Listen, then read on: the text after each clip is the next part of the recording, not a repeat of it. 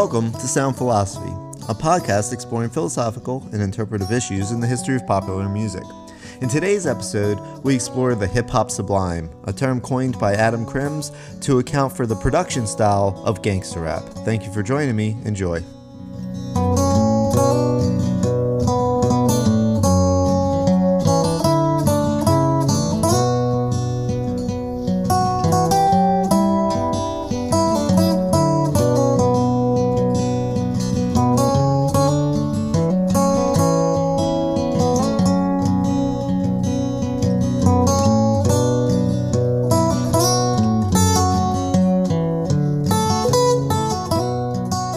By many accounts, gangster rap begins in 1985 with Schoolly D, a hip-hop entrepreneur, record producer, and rapper with the tune PSK, What Does It Mean? PSK, of course, refers to Parkside Killers, a gang in Philadelphia to which Schoolly D belonged or was loosely associated. Everything in this album is a production by Schoolly D. He hand drew the record jackets. He designed the drum part, right? Plays it and designed it. It's not a sample. It's a beat that he composed. It's a tune that dramatizes and glamorizes gang life, but only refers to it in a kind of oblique manner. The production is menacing and lo-fi, right? His flow stands in stark contrast. And it was incredibly influential, as we'll see, but it stands in stark contrast to other rappers of that era of roughly 1985. It's a very relaxed, conversational flow, almost conspiratorial, like he's telling you something in confidence. And throughout, he uses this descending pitch motive. Da da da da da da da da da, right? This slightly descending pitch motive. The first person narrative is of a gangster turned rapper who does drugs, has sex with a prostitute, hears another rapper stealing his flow, considers killing him, but instead steals his show, upstages him. Now, this tune, as important as it is, had local success for the most part, but it was heard by one West Coast artist, and that was, of course, Ice-T. Ice-T was so taken with this tune that he wanted to do his own version of it, but he wanted it to be less obscure in his references to gang violence, and so he produces 6 in the Morning in 1986. Right? In fact, he recognizes that both his flow, that descending pitch, and his approach to the narrative is so close to what Schoolly D did that he contacted Schoolly D and asked for permission. And in interviews, whenever he talks about 6 in the Morning, he says, some people might think of it as a bite, meaning they might think of it as a cop-out, as something that I ripped off from someone else. Cop-out's not the right word, a rip-off, right? And he says, but it's not exactly that. It's an homage, and I was building on it. I was doing what he was doing, but making it more direct, more visceral, in essence. That same year, Boogie Down Productions with KRS-One releases 9mm Goes Bang, right? That same year, 1986. And the following year, they released the album Criminally Minded, which is the first rap album to feature guns on the cover, right? And so directly aligning themselves with this portrayal of the hood, of the ghetto. In 1987, Public Enemy releases Yo, Bum Rush the Show. And at first, that album is received as being very much within the aesthetic, the production aesthetic of Def Jam Records. Right? And indeed, listen to the drumming, listen to the fact that Vernon Reid is on guitar, right? Much like the Beastie Boys had the Slayer guitarist play on one of their tracks. You have Vernon Reid on some of the tracks on that album of Yo Bum Rush the Show.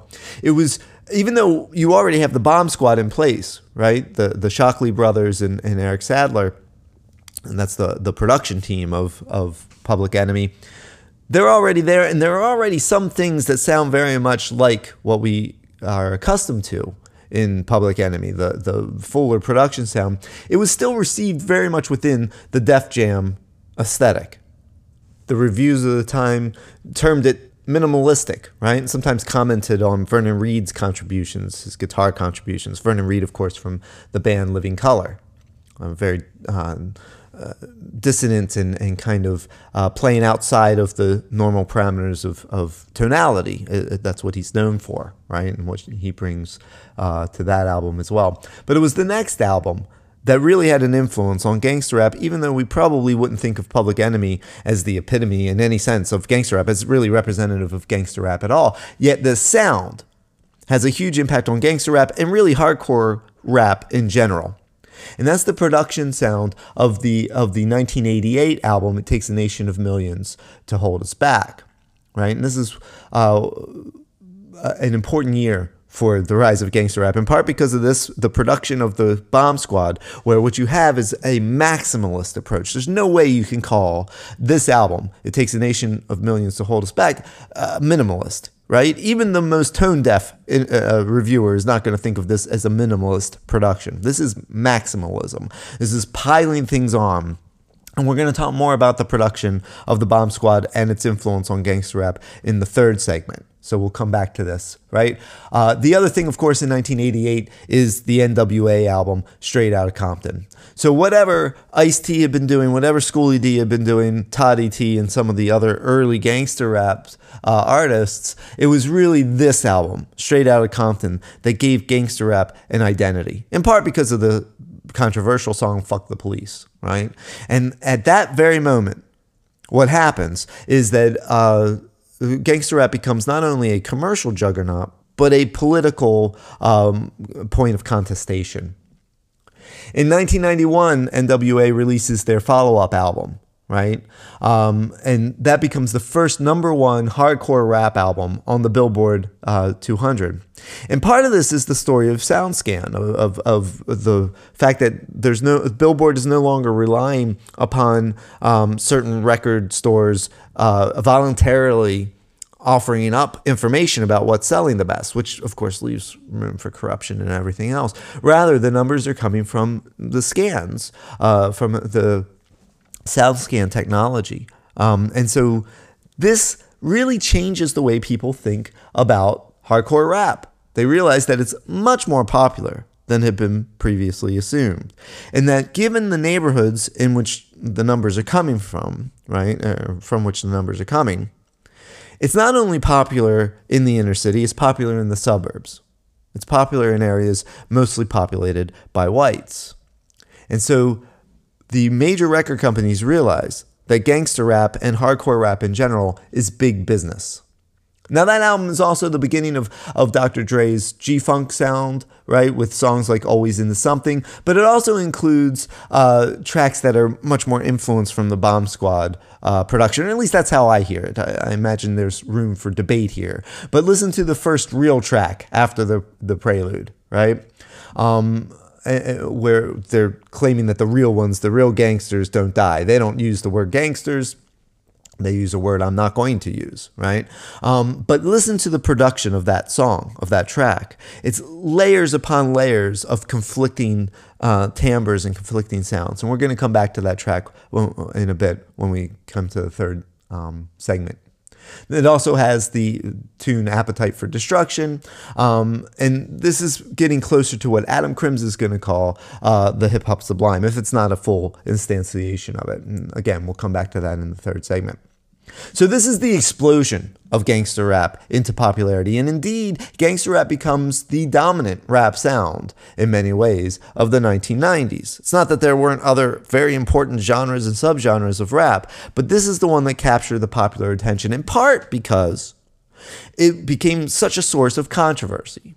You had certain figures that were making their name, at least at that moment. They might have already had a name from other achievements. For instance, C. Dolores Tucker, right, an important figure within the civil rights movement. She makes a name for herself again in the 1990s as being a stark opponent of gangster rap, labeling it as misogynistic and glorifying violence, all the kinds of things you might expect would happen with a genre known as gangster rap.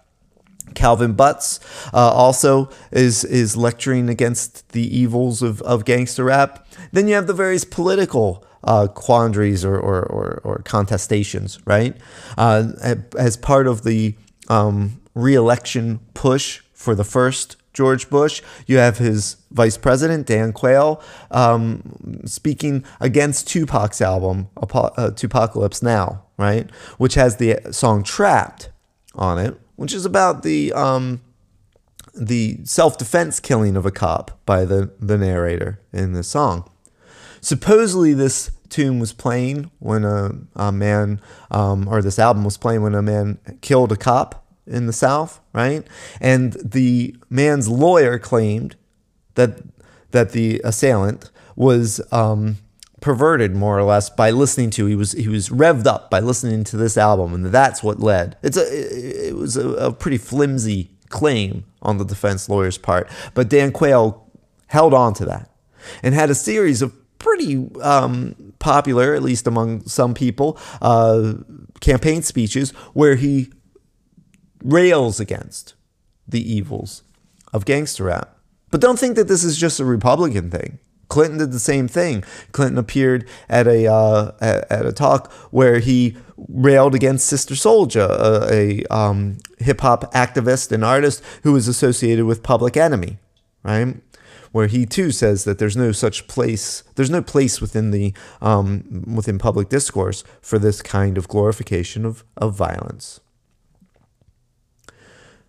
It's around this time that claims start to be made that 80% of gangster rap is being sold to white suburban kids.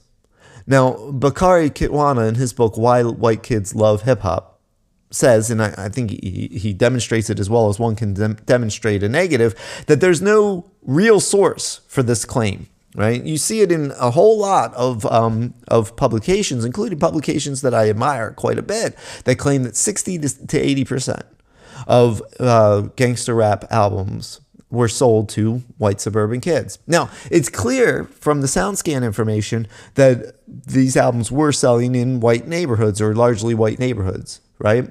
But the exact numbers, a person from the SoundScan or from Billboard maybe, who was interviewed by Kitwana, says that in order to glean this very famous 80% statistic, you have to do a lot of creative reading of the actual data, right?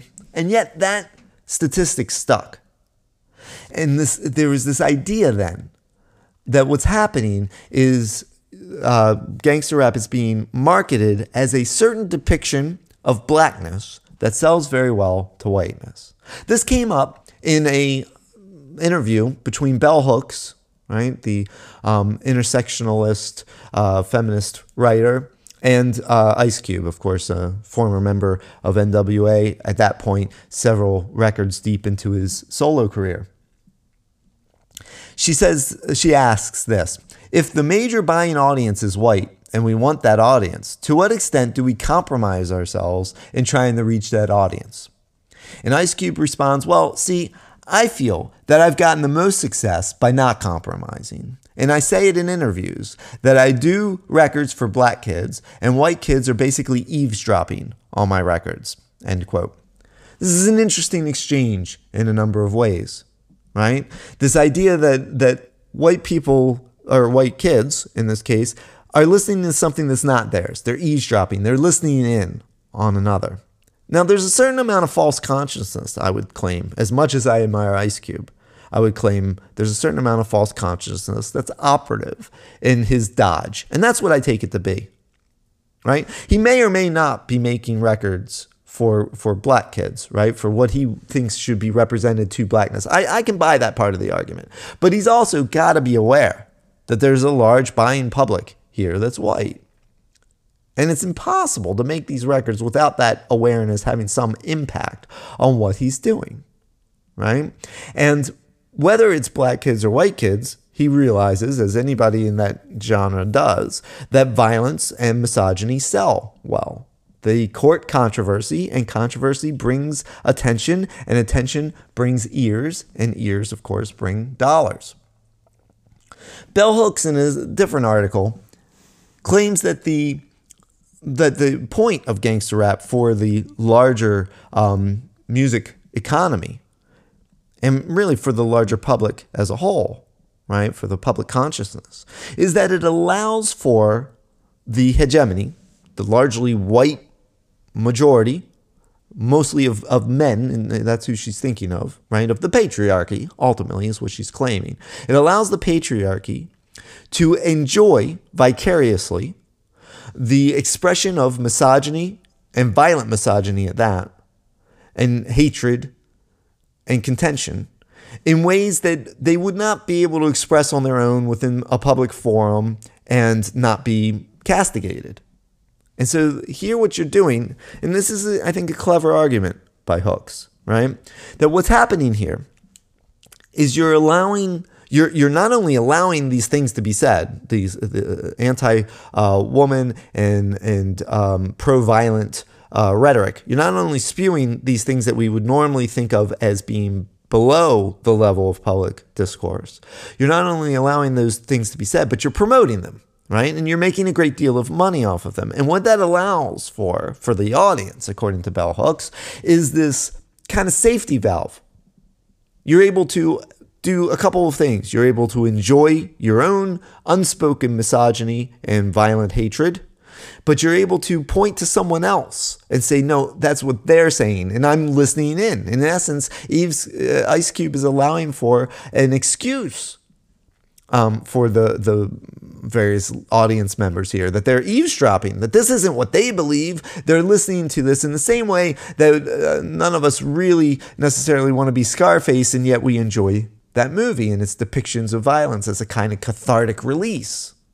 And yet, plenty of people do in some way want to be Scarface. He represents some kind of anti-heroic expression of anger and violent release that people seem to obviously admire, that they're drawn to. Now, it's clear that if we're going to understand gangster rap, we have to bring a few things into coordination. It's easy for politicians like Dan Quayle or Bill Clinton to dismiss gangster rap as being this isolated expression of a certain kind of blackness that is abhorrent, right? It's also easy to see the record companies as being totally self-involved, as they, of course, they are, and that what they're doing is they're putting out these records where they know they can make maximum profit off of controversy. But what I think we need to do is, instead of looking for someone to vilify, instead of looking for someone to blame, it might be more interesting to see this for what it is. Mediation, right? What you're dealing with here is not an actual purview onto the ghetto or onto ghetto violence, right? And by the way, Robin DJ Kelly describes this form of rap. Actually, he describes all of rap, but Adam Crims, and we'll get to him in the next segment. Adam Crims claims that really it applies most to gangster rap. And what Kelly says is that rap is involved in what he calls ghettocentricity, right? That it erases the differences among black people, right? There are black senators, there are black businessmen, there are black lawyers, and sure, there are black and white gang members and black and white criminals, right? The same stratification of possibilities applies across the races, right? Even if there are some systemic and structural resistances toward black people maybe becoming senators or maybe becoming successful businessmen or lawyers, it's still obviously possible since it exists, right? And so what Kelly's arguing is that what rap does is it focuses black identity on one subsection of the black experience, the ghetto. And so therefore it exhibits ghettocentricity. But this is mediation, obviously, right? No matter how authentic you take any of these artists to be, even if they actually went out and killed somebody and then rapped about it, I'm making something up here, right, as a thought experiment. When they rap about it, that's still mediation. They're still giving you a representation. As soon as I put something into words, I'm changing it inevitably. I can't help but do so, no matter how tied to authenticity I claim to be. But the interesting thing about gangster rap is it attempts to, in some sense, overcome its representational stance. It attempts to feel to try to feel immediate, right? And so it's a representation that tries to erase its representation status, in essence. Now, I said that I'm not looking for someone to vilify, but I think what we need to do when we're trying to understand the phenomenon of gangster rap is we need to coordinate among these various trajectories. On the one hand, we have the record companies that see, after the second NWA album, that there is room for a massive amount of profit here. And they're going to exploit that market like they would exploit any other market. No one expects the record companies to be virtuous, right? Although I suppose we might expect them to not go beyond the pale of business practices, right? But they're out for profit. On the other hand, you have the hip-hop artists, right? People that are looking for success, some of whom may be cynically exaggerating aspects of the ghetto or of ghetto violence or of misogyny in order to get ears because they know that's a way to do so, right? Ice Cube actually said something along these lines that I think is interesting. He says with each, in that interview with Bell Hooks, he says with each album, he's able to get a little more political.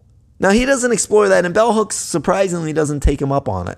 But I think it's worth thinking about, right? That each album allows him to become more political as he's building a fan base that trusts him more and more. Well, how did he gain their trust? By giving them what they wanted, what they expected, right? And part of this has to do with audience expectations of blackness. This is where Kelly's notion of ghetto centricity comes in. That for all of the varieties of the black experience, what's being focused on, at least within this form of entertainment, is ghetto centricity, is the idea that the authentic black experience is within the ghetto. It involves poverty, it involves violence, it involves a certain access to capitalism that is on the sort of flip side of capitalism, the gangster side, the criminal side, right? It's still concerned with making it, but it's making it despite the circumscribed situation in which people in the ghetto find themselves. Then you, of course, have the political aspect of things, right? The questions of responsibility.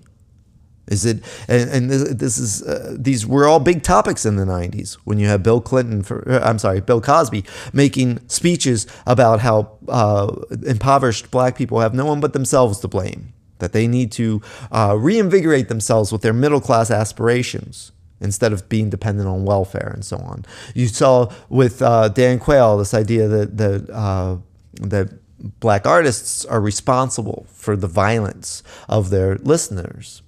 And then you have also the notion in the mid-90s among the Clintons of the super predators. When Clinton wanted to show that he was tough on crime, right? He defined a certain category of largely black criminals as being super predators.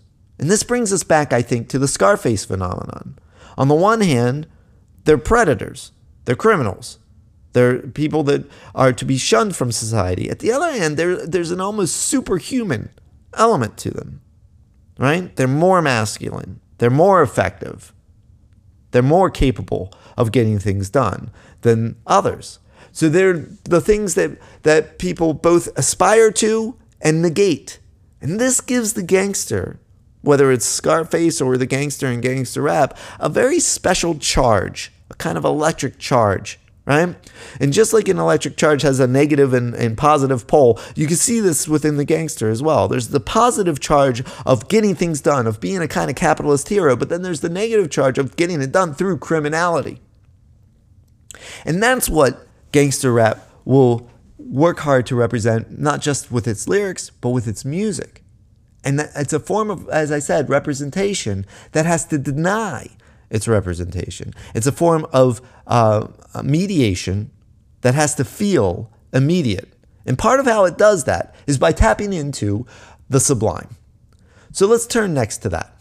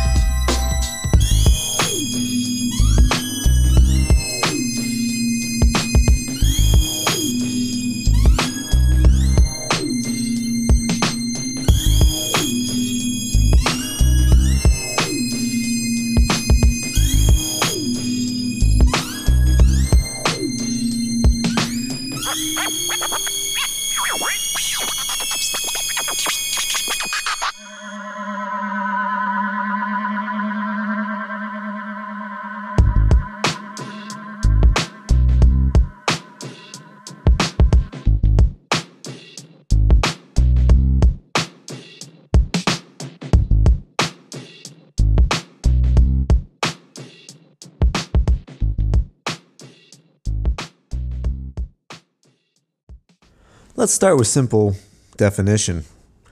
The sublime accounts for that experience in which we come face to face with something that either exhibits such amazing grandeur, a colossal thing like a mountain or a mountain range or the depths of the ocean, or it's the encounter with something that seems overwhelmingly powerful, like a tornado, an earthquake, natural disasters. Now, the sublime, of course, isn't just terror, because those things, especially the latter category, can, of course, inspire terror. And yet the sublime seems to be related to terror, right? And that's what Edmund Burke believed.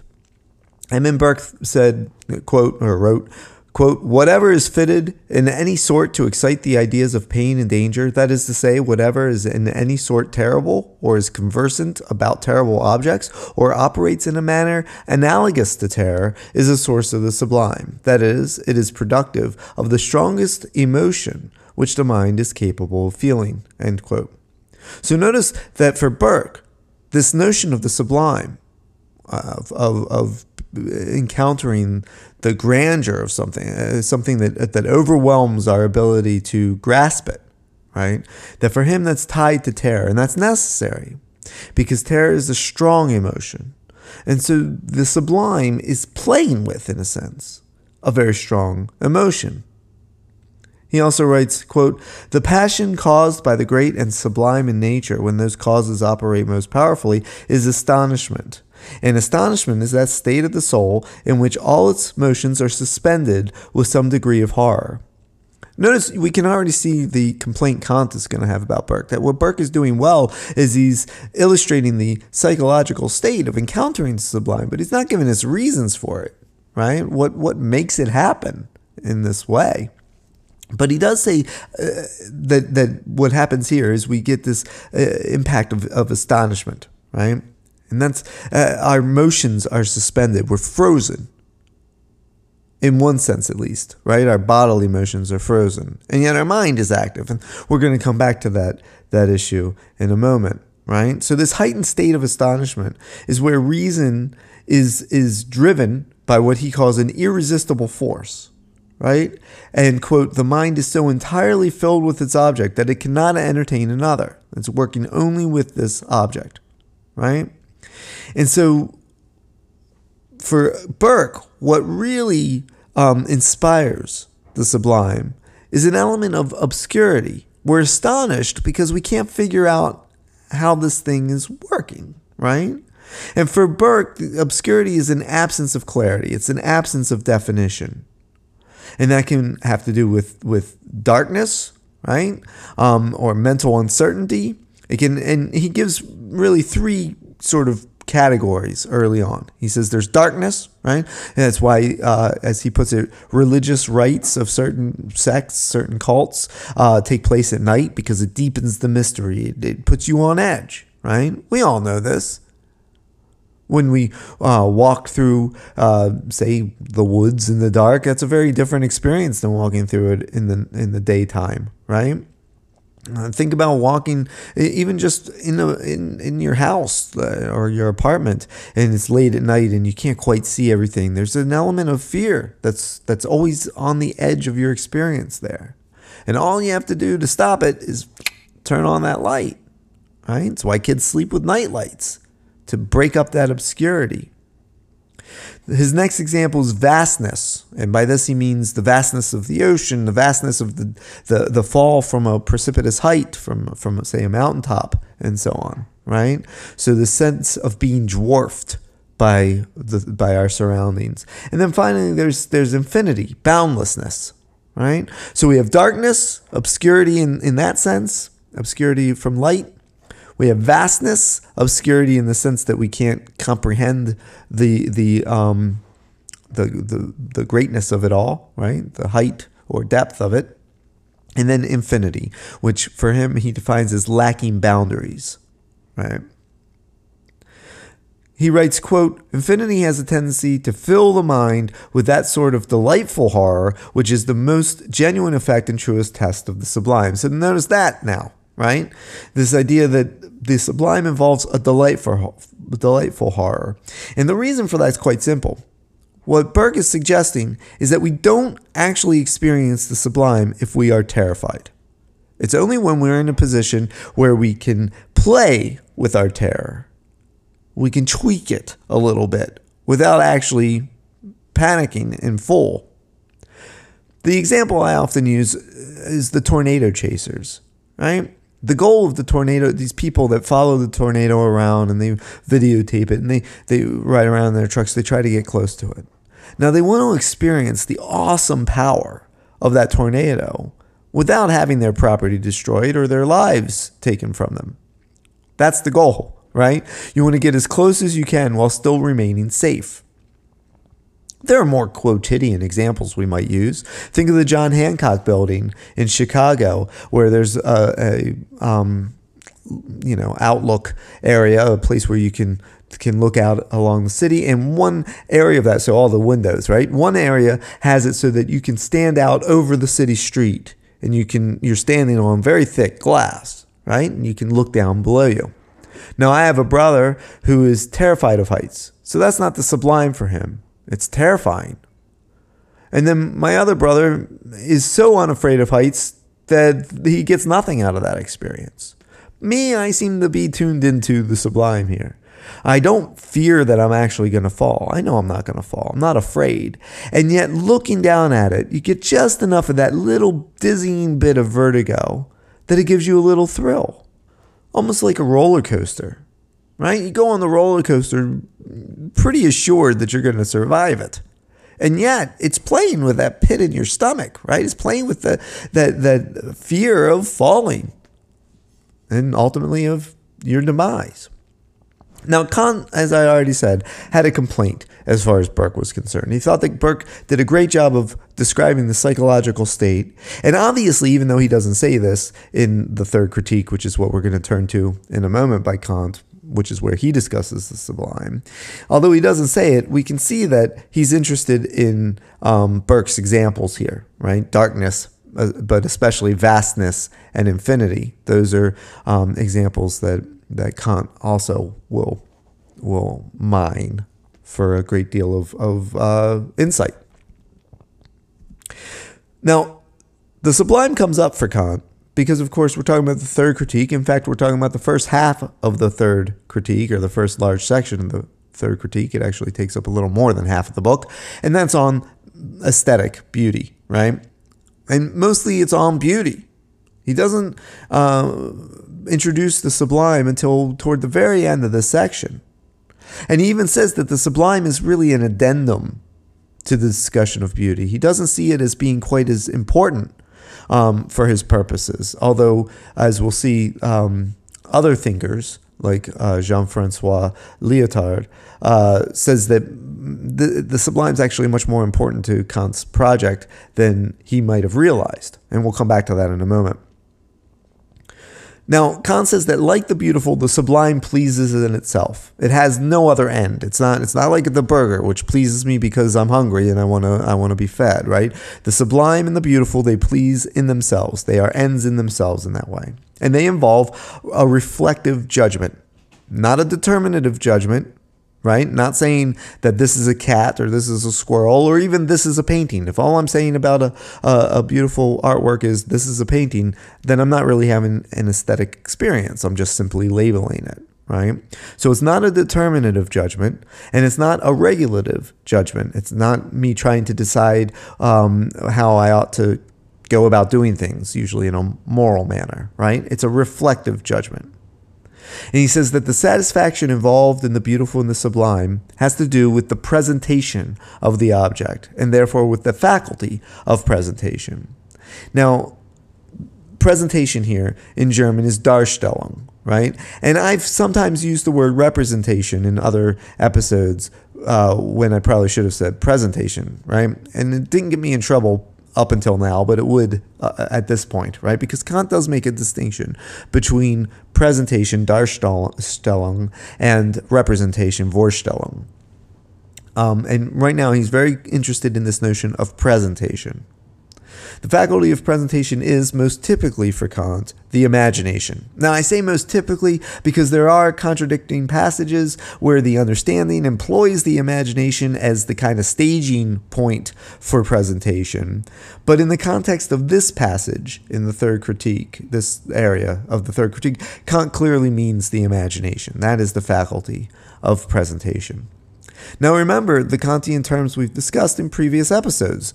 We have determinative concepts, right? That I see a squirrel and I apply the concept squirrel. It's that the presentation of the squirrel, right? The way that the squirrel shows up to me in my mind is presented to my faculties through the imagination, which is just the faculty that takes images and works with them. Right? So imagine, in this case, just for a quick illustration, a squirrel running by, and I don't get a clear view of it necessarily. So what does my imagination do? It takes the various images, the squirrel to my left, the squirrel right in front of me, squirrel to my right, that I just experienced as a squirrel ran by, and it kind of works with them, it puts them together, right? So it's not just one sensory image, right? The imagination is working with images in order to provide a presentation, a Darstellung, and that's what it does. And then the understanding comes along and says, that is a squirrel, I figured it out, and therefore that presentation is subsumed by the determinative concept. Then we have rational ideas, right? Our moral concerns, so morality, freedom, God, the immortal soul. Those are our concerns when it comes to rational ideas.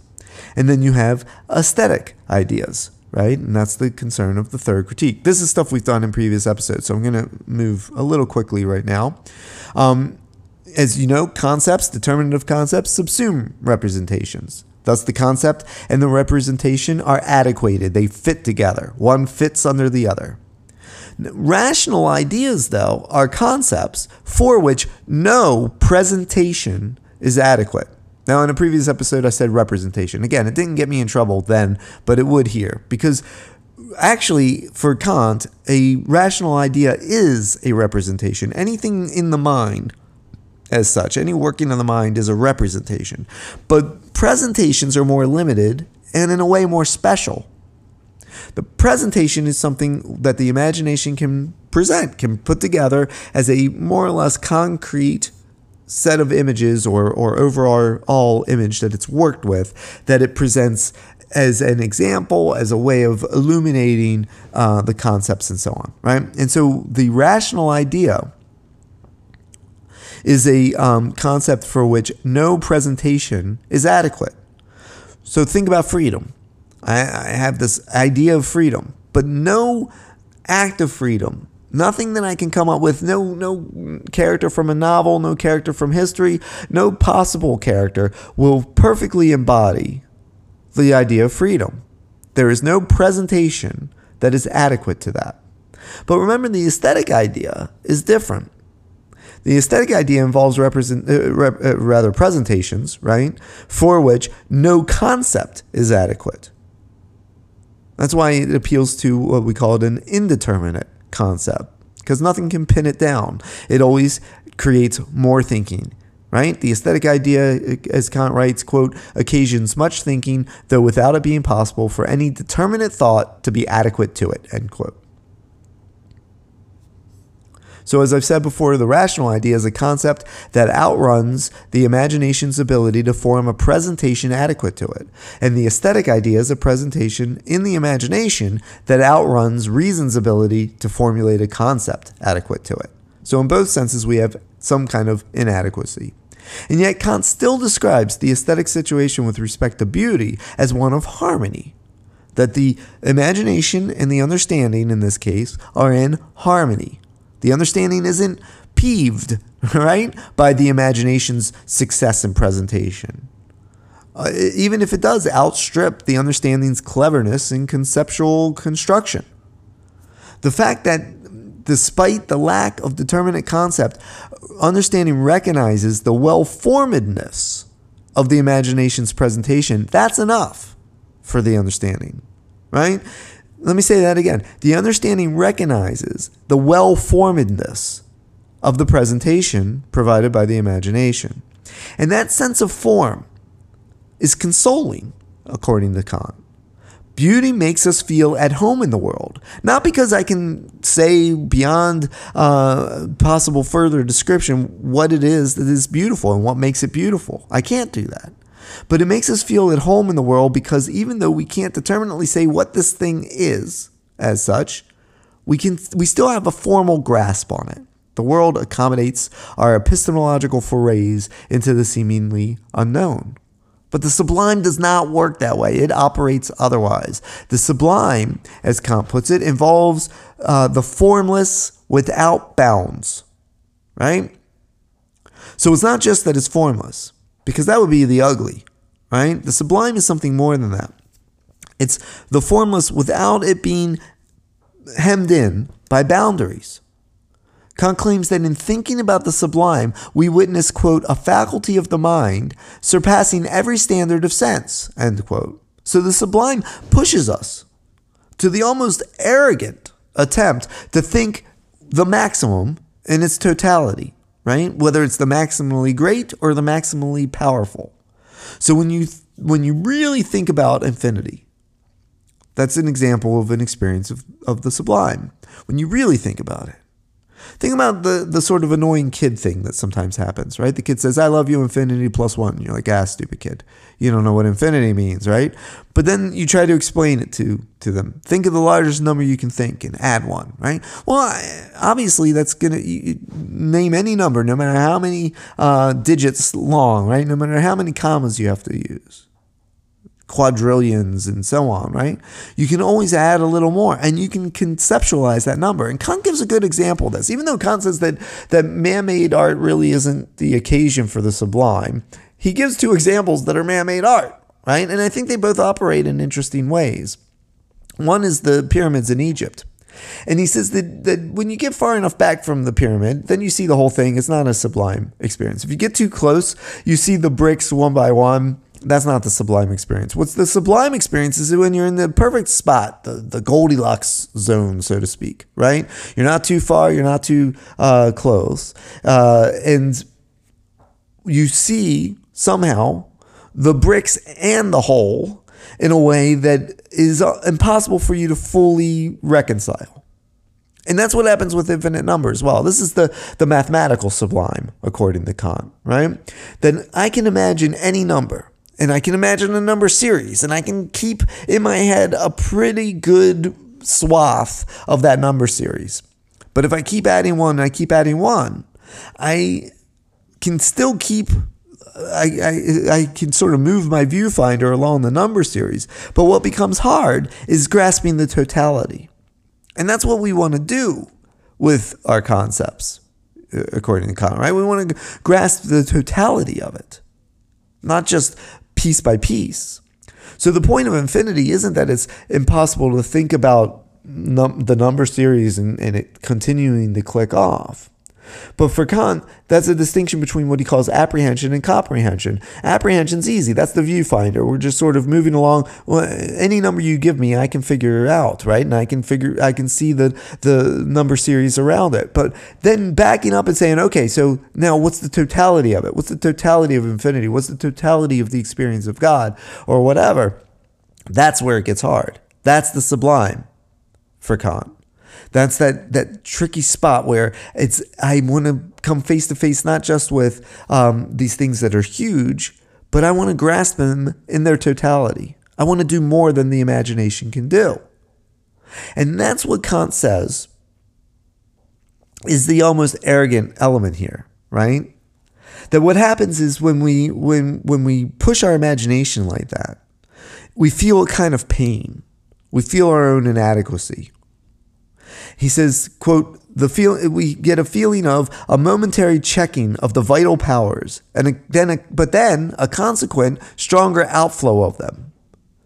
Now, where does that come from? Why do we get a stronger outflow? He says that because what happens is that nature appears to us as a mere nothing in comparison with the ideas of reason, end quote. In other words, what he says happens is unlike the harmony of nature. Unlike seeing the beautiful tree and we don't understand exactly why it's beautiful necessarily, it's just beautiful to us and it's well formed, and that gives us a sense of being in harmony with the world, right, with nature. But the tornado or infinity makes us feel divorced from nature in some way, and yet we still grasp it in some fashion. Not in a determinative fashion, not like we have a concept that covers the whole thing, but rather our reason gets working on with these rational ideas, right? And that seem to push out beyond the limits of how our minds work. And so it feels to us in this almost arrogant fashion that we outstrip nature, that we can do something. We're not contained by nature, according to Kant. So we might not be accommodated by the world here in the experience of the sublime. We're not accommodated by the world. There's a division, right? But instead of us being the victims of the world, we supersede it. Because even though we're going to, and this is Pascal, right? Pascal says something similar. He says, even though we're going to die, death has no dominion over us because we know about it. All the other animals, they just die. All the other living things just die. But we have a grasp on it, and that somehow makes us superior to it. We know it's coming. We know all about it, right? Kant obviously feels something similar, that we supersede the world. We surpass it. We have a supersensible destination, as he puts it, beyond it. That's our moral destination. And the sublime taps into that. Now, Jean-Francois Lyotard, in a book called Lessons on the Analytic of the Sublime, where he takes on Kant's ideas about the sublime, he contends that the sublime reveals the kernel of Kant's critical enterprise, in that it exposes the way one relates to the a priori. And as you know, the a priori is the center of how Kant thinks the mind works, right? And how we engage with the world. After all, Lyotard says, what is the a priori for Kant? It's what is always already there as a condition of the possibility of experience, right?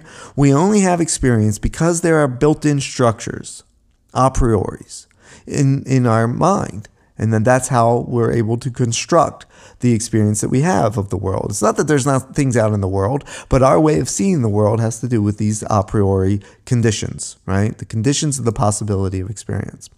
Hence, it is the condition for all experience, the a priori is, and is itself unconditioned or absolute. There's no way to condition, there's no way to ground the a priori. So they are a kind of absolute. But now remember that Kant's entire enterprise involves revealing these a prioris and then using them as the foundation for the construction of knowledge and the workings of reason. But when it comes to the absolute, the unconditioned, think of the other examples that Kant gives of the unconditioned, God, the immortal soul, freedom. Kant insists that we can't fully know these things. They become necessary wagers, right? We have to act morally, so we act in the manner of what we believe the moral law to be without having a full grasp of it. And the same thing goes with freedom, right? So they're wagers. They're not secure knowledge. So then how can he build? This is what Lyotard asks. How can Kant build his critical enterprise on the a priori if the a priori is unconditioned, if it is a kind of absolute? The limit of our thought cannot be objects of our thought. We can't see our own limits. Lyotard suggests that reflective judgment is the answer to this quandary because it is preconceptual. And so it falls outside of the rest of the things that are built on the a priori. And it involves not the method of thinking, but a manner of thinking, the feeling of thought, right? Feeling our way toward answers and toward structures. He writes this, quote, the sublime feeling, and all this has to do with the sublime for him, right? This idea of feeling ourselves separated from the world in some way, and yet striving to overcome it, striving to, in an almost arrogant manner, being able to comprehend the incomprehensible. And he writes this, quote, sublime feeling is analyzed as a double defiance. Imagination, at the limits of what it can present, does violence to itself in order to present that which it can no longer present. Reason, for its part, seeks unreasonably to violate the interdict it imposes on itself, and which is strictly critical, the interdict that prohibits it from finding objects corresponding to its concepts in sensible intuition. In these two aspects, thinking defies its own finitude as if fascinated by its own excessiveness. End quote. All he's saying is what I said earlier, that the rational idea is the one that outstrips. It's where reason outstrips imagination. It outstrips what can be presented. Whereas the aesthetic idea is the imagination outstripping reason. It's presenting something that is more explicit, more beautiful, more interesting, more well-rounded than what reason can come to grips with. This, I think, is fascinating because remember, when you're dealing with beauty, you're dealing with the imagination and the understanding in harmony. But what's being suggested here is that when we're dealing with the sublime, then the imagination and reason are not in harmony. They're severed from each other. And they're both trying to do what they do well beyond what they can do. So the imagination is trying to present that which can't be presented. Reason is trying to understand that which cannot be understood. And they're coming into conflict with each other in doing this. And what Lyotard says, and I think he might be right about this, is that at least it's an interesting thing to think about. That Kant's entire project is based ultimately on this sublime experience, even though Kant reduces his approach to it to just a few chapters in his third critique. That's the only time he talks about the sublime. There's another book where he talks a bit about the sublime, summarizing some of the things Burke said, but it's not a major part of his output. Let's summarize a few things. The sublime deals with the maximally great, right? And the feeling of almost terror that it inspires. But it's almost terror. We're in a position where we feel safe from the dangers of that terrible object, right? And yet, we don't feel overly safe. We're not too far removed. So we get the jolt of the terror without the total panic that it would invoke or that it would involve. And that gives us this sense that we can comprehend the incomprehensible and that we can present to ourselves in imagination the unimaginable. That we're not simply in harmony with the world, we in some way supersede it. And by superseding it, we get the feel for how we deal with the world, right? We get a manner of dealing with it rather than a method. And that's what Lyotard is giving us here. We get this approach where we feel our way towards something without having a complete grasp of it. Now this will prepare us, I hope, for a discussion of the so-called hip-hop sublime, a notion coined by musicologist Adam Crims. And that's what we turn to next.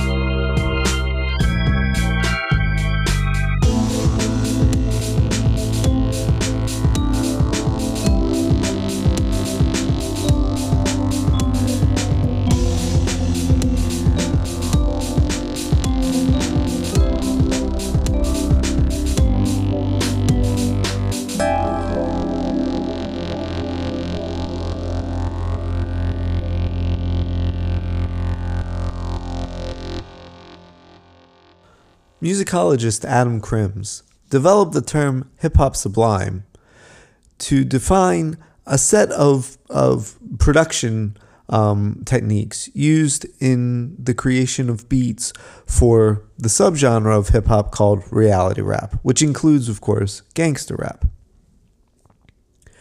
He basically says that there are two ways that one goes about creating the experience on a beat of the hip hop sublime. One is to have these layers that don't match up with respect to pitch.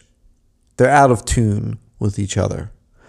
They're going to be dissonant just by the fact that they're out of tune, right? So even if they're notes that might fit within a similar harmony, the fact that they're out of tune creates a dissonance, right? And this is not dissonance that's on the level of a sort of measurable by our typical standards, measurable by an interval, right? So imagine, for instance, right, C to D flat. Right, that's a minor second. That's a dissonance that we have a name for it, minor second. Right. Now imagine a C, and then a slightly out of tune C that's a bit sharp. Right, doesn't quite make it to C sharp or to D flat, and it's going to grate on your ear a bit. It's going to be out of tune, and so therefore dissonant, and yet not to the extent that it becomes a kind of identifiable dissonance. And so it's for Krims, this is significant. What this is doing is that it's defying our sense of rationality with respect to pitch distance, right? If you think of our normal division of the octave into 12 semitones, right? Those are measurable distances, and most of us who are acculturated to music within that system, we get used to those levels, right? And there is some variability of pitch there, but there's also a space where that variability ends, right? Not every interval of C to C sharp is going to be exactly tuned the same way, depending on what band you're listening to, what song you're listening to, and yet there's a sort of threshold, right? And what he's suggesting is that these songs, these beats are produced in such a way that that threshold is crossed, that the pitches are out of tune enough that they register not as separate intervals or as separate notes within an interval, but rather as tones that are simply out of tune, that are detuned. The other way that one could create the notion of the hip-hop sublime, according to the Krims, is through clashing timbres. Right? Sonorities, sounds, tone colors that don't quite go together normally. And this is very typical, of course, in a lot of hip-hop production, but especially in reality rap. And you can hear, for instance, in that first track of the second NWA album, right, that I mentioned before,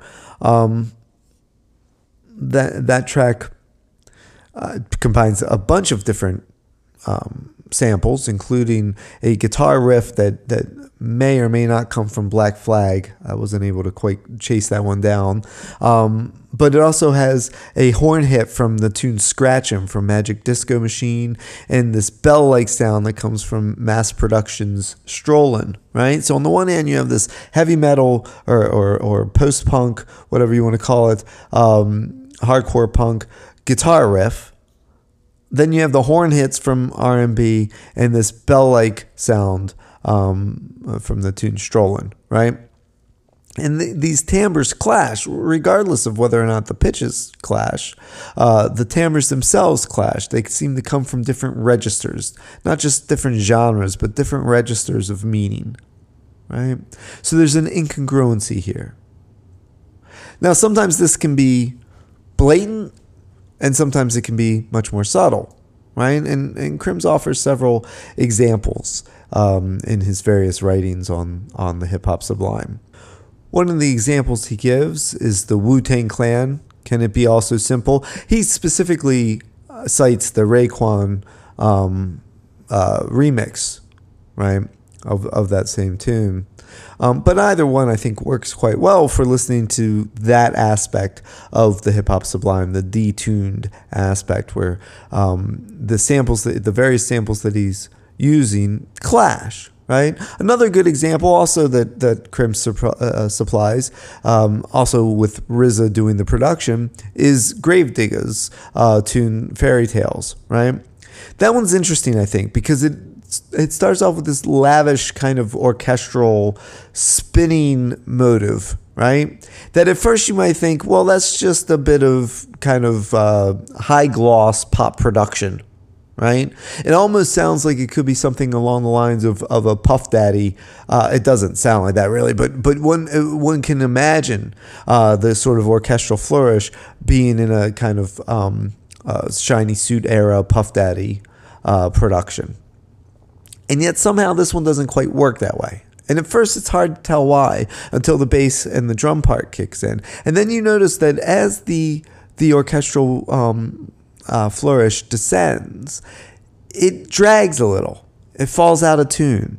It falls out of time as well. It calls attention to the fact that what we're hearing is not an orchestra performing, but rather a recording of an orchestra that just slips a little.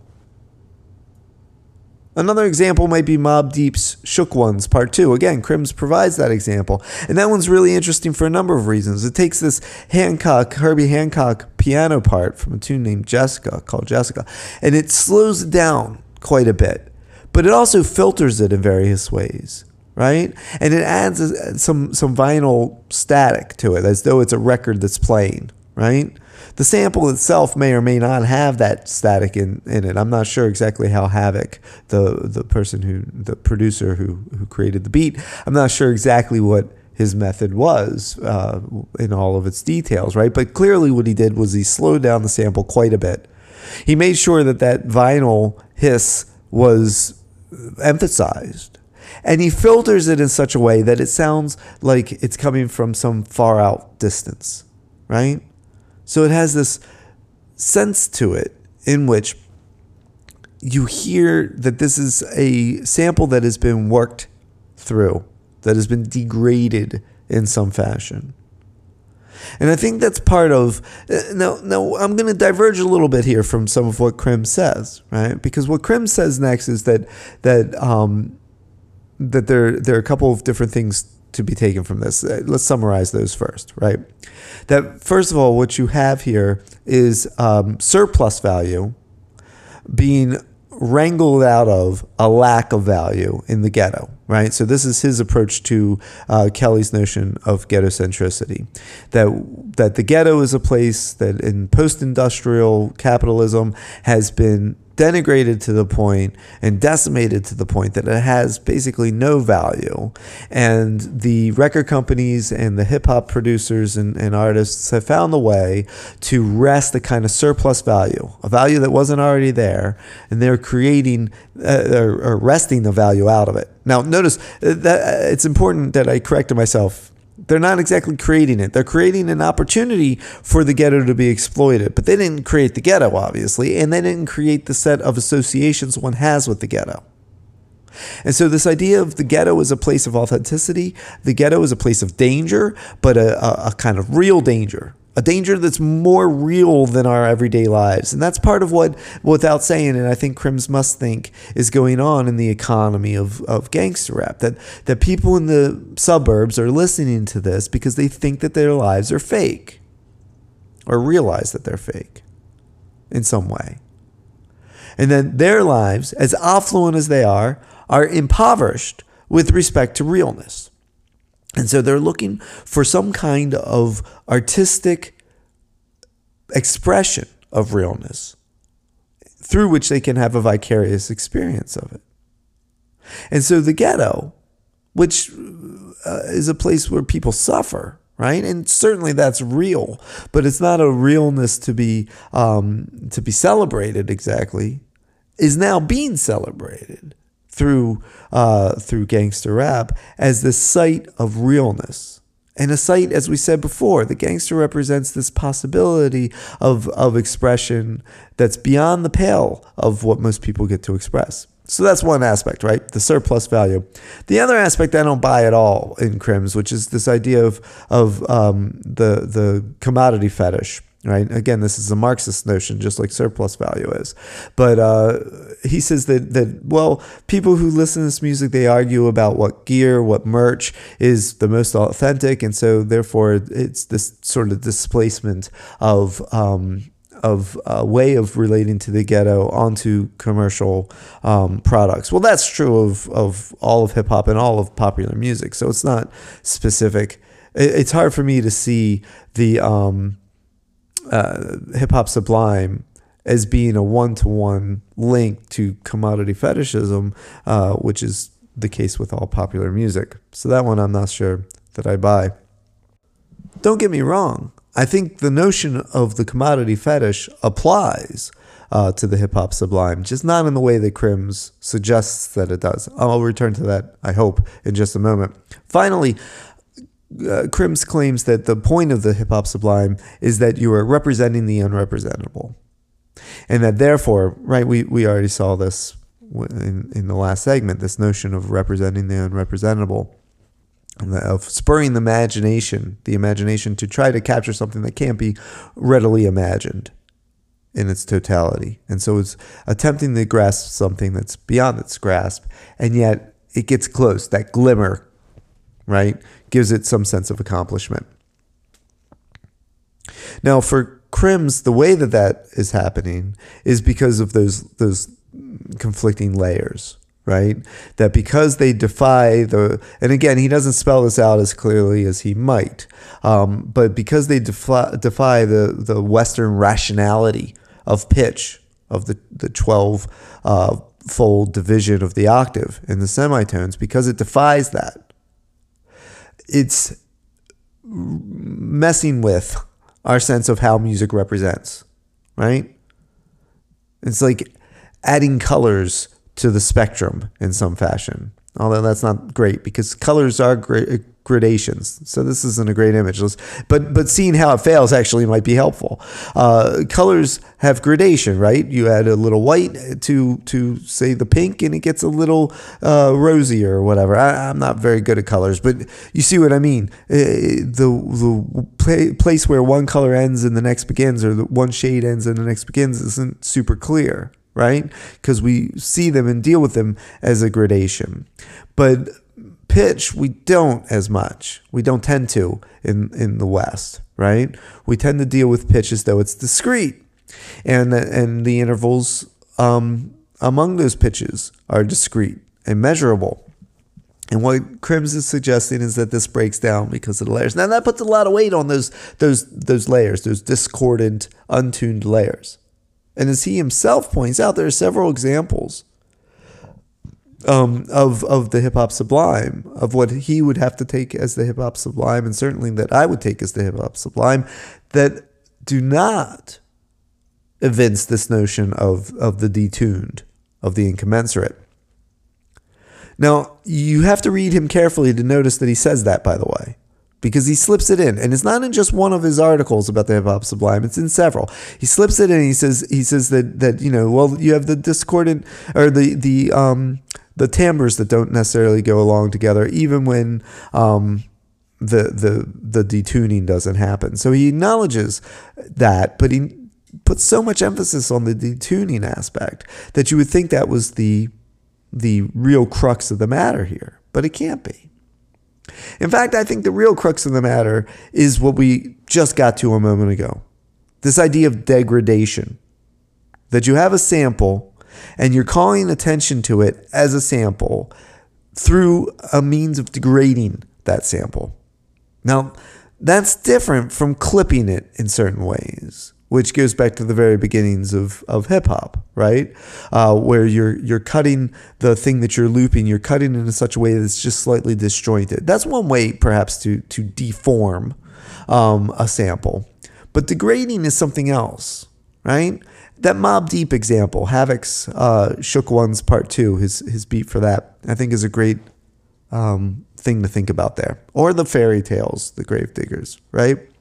That one's easier. Let's start with that one. We have that orchestral bit, and then as it's on its making its kind of descent, you hear it drag just a bit. That's a degradation. The sample doesn't sound the way it should. It's drawing attention to the fact that it's not what it is. right? The Mobb Deep one is a much more interesting one because it's much more complex. Where the piano part that Herbie Hancock plays is not only slowed down to the point that you can hear it as a distorted piano, right? You slow an instrument down enough, it doesn't just sound like a lower pitched, slower version of the thing. The audio quality will drag out a bit, and you'll notice it, almost like it's slurring, right? But he doesn't leave it there. He also has it clipped in a kind of funny way, right?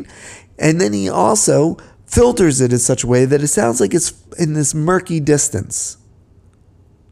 But it doesn't sound like a real murky distance, right? It's not simply like it sounds like it's down the street. It sounds like it's in an impossible distance, in this other realm of auditory experience. It sounds like the kind of obscurity that Burke was talking about, that you're hearing this thing in an implausible and impossible to measure distance. And on top of all that is the hiss of the record, right? Which again, I can't help but imagine that Havoc emphasized that in some way, that it's not just part of the sample as such. And you see this a lot in instances of the hip hop sublime. The same thing applies to Can It Be Also Simple, right? The RZA track, where you hear that hiss, and that's part of how it connotes distance in time, and distance from the source, the proximity to the source of the sound. Because what you realize then is what you're hearing is not the sound as such, as it would have been produced by the instruments, but the sound that is being reproduced through the record spinning. And now that calls into question something that I had said earlier in this episode, that part of what gangster rap is about is it's a type of mediation that tries to pretend that it is immediate, right? NWA does that particularly well. Think of the tune Fuck the Police. Think of the urgency in Ice Cube's delivery, for instance, right? And you hear that in all sorts of reality rap, of hard core rap. The same thing is true of Public Enemy. The mode of delivery is so in your face, so urgent in its message, right? And Public Enemy is a great example of this, because the Bomb Squad also communicates constant urgency, all those siren sounds, most of which are, again, very clearly mediated. They're not actually sirens. The siren sound that they use the most is from a tune called The Grunt by the JBs, right? And it's this saxophone squeal. And yet it sounds like an alarm, sounds like a car alarm sometimes, or some kind of alarm. And it's meant to connote that kind of alarmed feeling. And yet it's an alarm that's not an alarm. It's a saxophone squeal. And so you see this, I think, in instances of the hip-hop sublime, where on the one hand, what you're doing is you're trying to project a kind of immediacy, right? Alarms are alarming. That's why they function the way they do. They feel, there aren't as many car alarms, I guess, anymore as there used to be. When I first moved to the city, they were very prevalent, and they would go off all the time in the middle of the night, right? And as you know, people who live in New York City, they don't always park right near where they live, right? It might be blocks away because you're stuck finding parking wherever you can find it. So I'm hearing your alarm, and you might not be hearing it. Now, granted, that alarm is a kind of mediation. The alarm is not the sound of the break-in. It's letting me know that a break-in might have occurred. Usually it wasn't a break-in. Usually it was someone just brushing against your car or the wind blowing too hard. It doesn't matter. The alarm is telling me about something that happened. And yet the alarm is so annoying and so viscerally disturbing that there is a kind of immediacy to it. The alarm is alarming, right? It functions as an alarm because it actually alarms you. It disturbs you. It disrupts you. And so it is erasing, in a way, its own nature in order to feel immediate, in order to feel direct. And gangster rap often does that as well. That's part of that urgency, right? And yet at the same time, when we have tracks like the ones we're talking about now, where you hear the hiss, where you hear the distance, this sort of impossible distance, this obscurity that's been foisted upon it, then you're also very cognizant of the fact that you're dealing with representations. Representations that don't always coincide very well, don't always go together very well. And those representations, and this is why we have to make, another reason we had to make the distinction between presentations and representations, those various representations that are all part of that track are then brought together in one presentation that doesn't quite cohere, that doesn't quite work. It has nothing to do, or at least it doesn't have to have anything to do with the detuned nature. That's just one of the possible ingredients. What it has to do with is a kind of incommensurability of various representations brought together in a single presentation. And that what we realize is that this attempt to be immediate is made possible through a confluence of representations, of various mediations. Now, this then does a couple of things for us with respect to our notions of the sublime and how it might apply to gangster rap. On the one hand, we can see what Krims meant when he said that there's a kind of hardness to the whole thing that's represented through the incommensurability. It's just not necessarily the incommensurability that Krims was talking about, but I think he's right that there's a element to the tracks that are meant to feel incongruent, incommensurate. We're supposed to recognize that something's a little off, a little wrong. And yet, obviously, it works, right? It's engaging. There's nothing better than that Mobb Deep track, to my mind, right? There's something haunting about it. And part of that haunting nature is its distance, right? That is not a loud track. That's not like a Public Enemy alarming track. And yet there is something haunting and disturbing about it in the way that it works, in part because of that distance that doesn't feel like it's just down the hall or down the street, but in some other realm calling out to you from afar. Now think about RZA, and can it be all so simple with its use of the Gladys Knight and the Pips version of The Way We Were, right? Where we hear the 70s, but we also hear that hiss. And we recognize that we're not hearing directly back to the 70s. We're hearing a mediation. We're hearing a representation of the 70s, or of one icon, one element of the 70s. And that's another kind of distance that gets explored, right? The 70s, I don't think that's a mistake that we're talking about the 70s in that particular track. That was the decade of the rise of the post-industrial ghetto with all of its problems, right?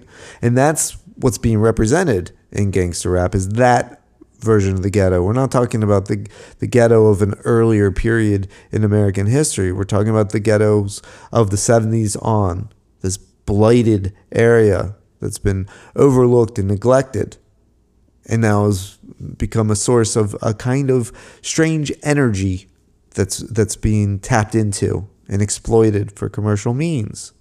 And this is where I think the commodity fetish comes into play, right?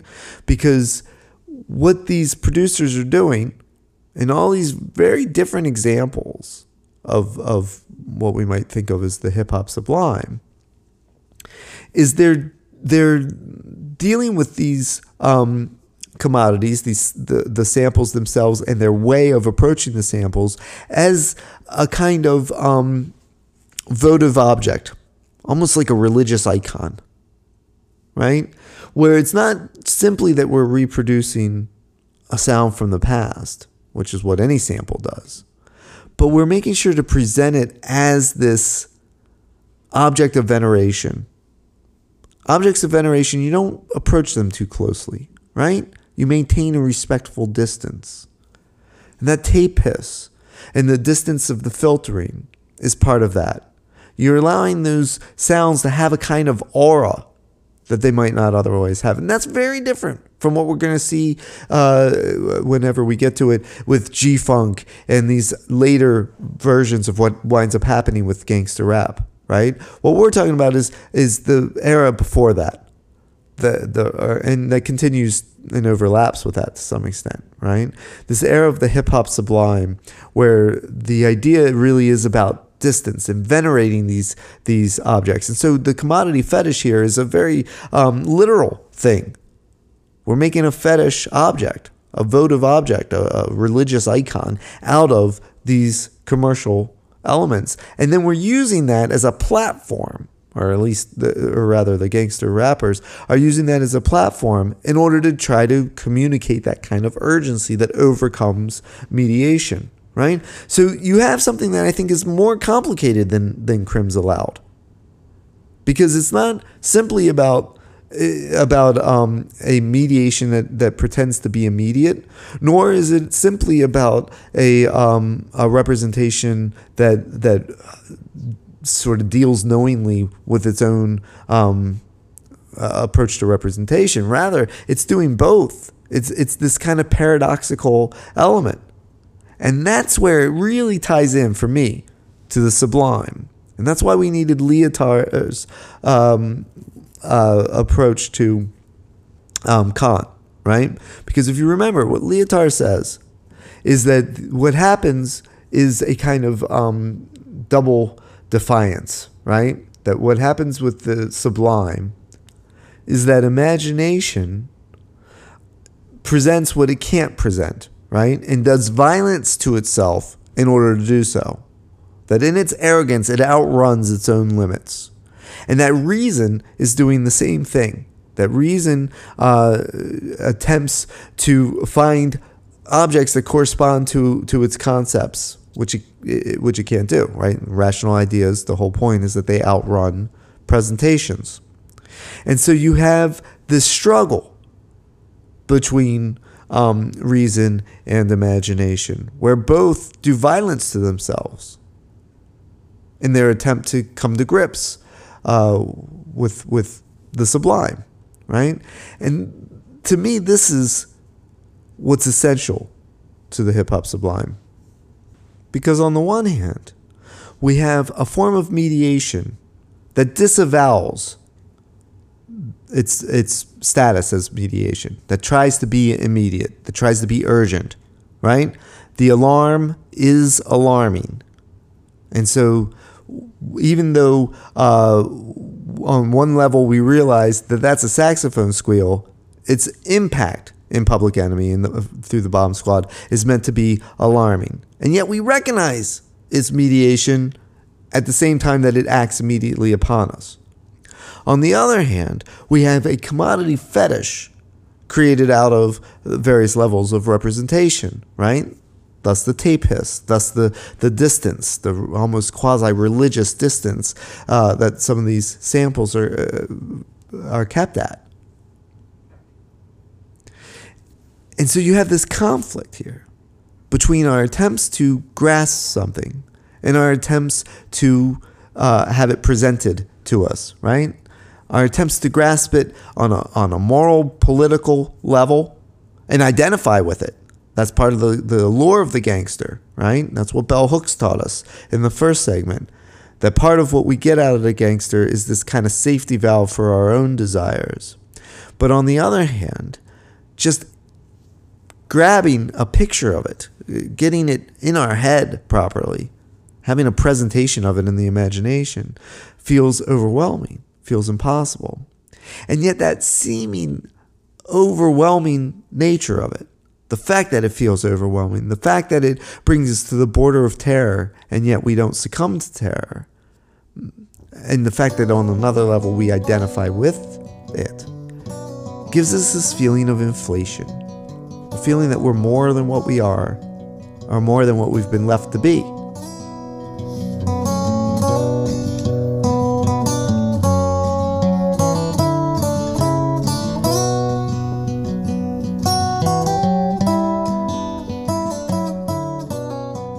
Thank you for joining me for this episode of Sound Philosophy. I hope you enjoyed what you heard.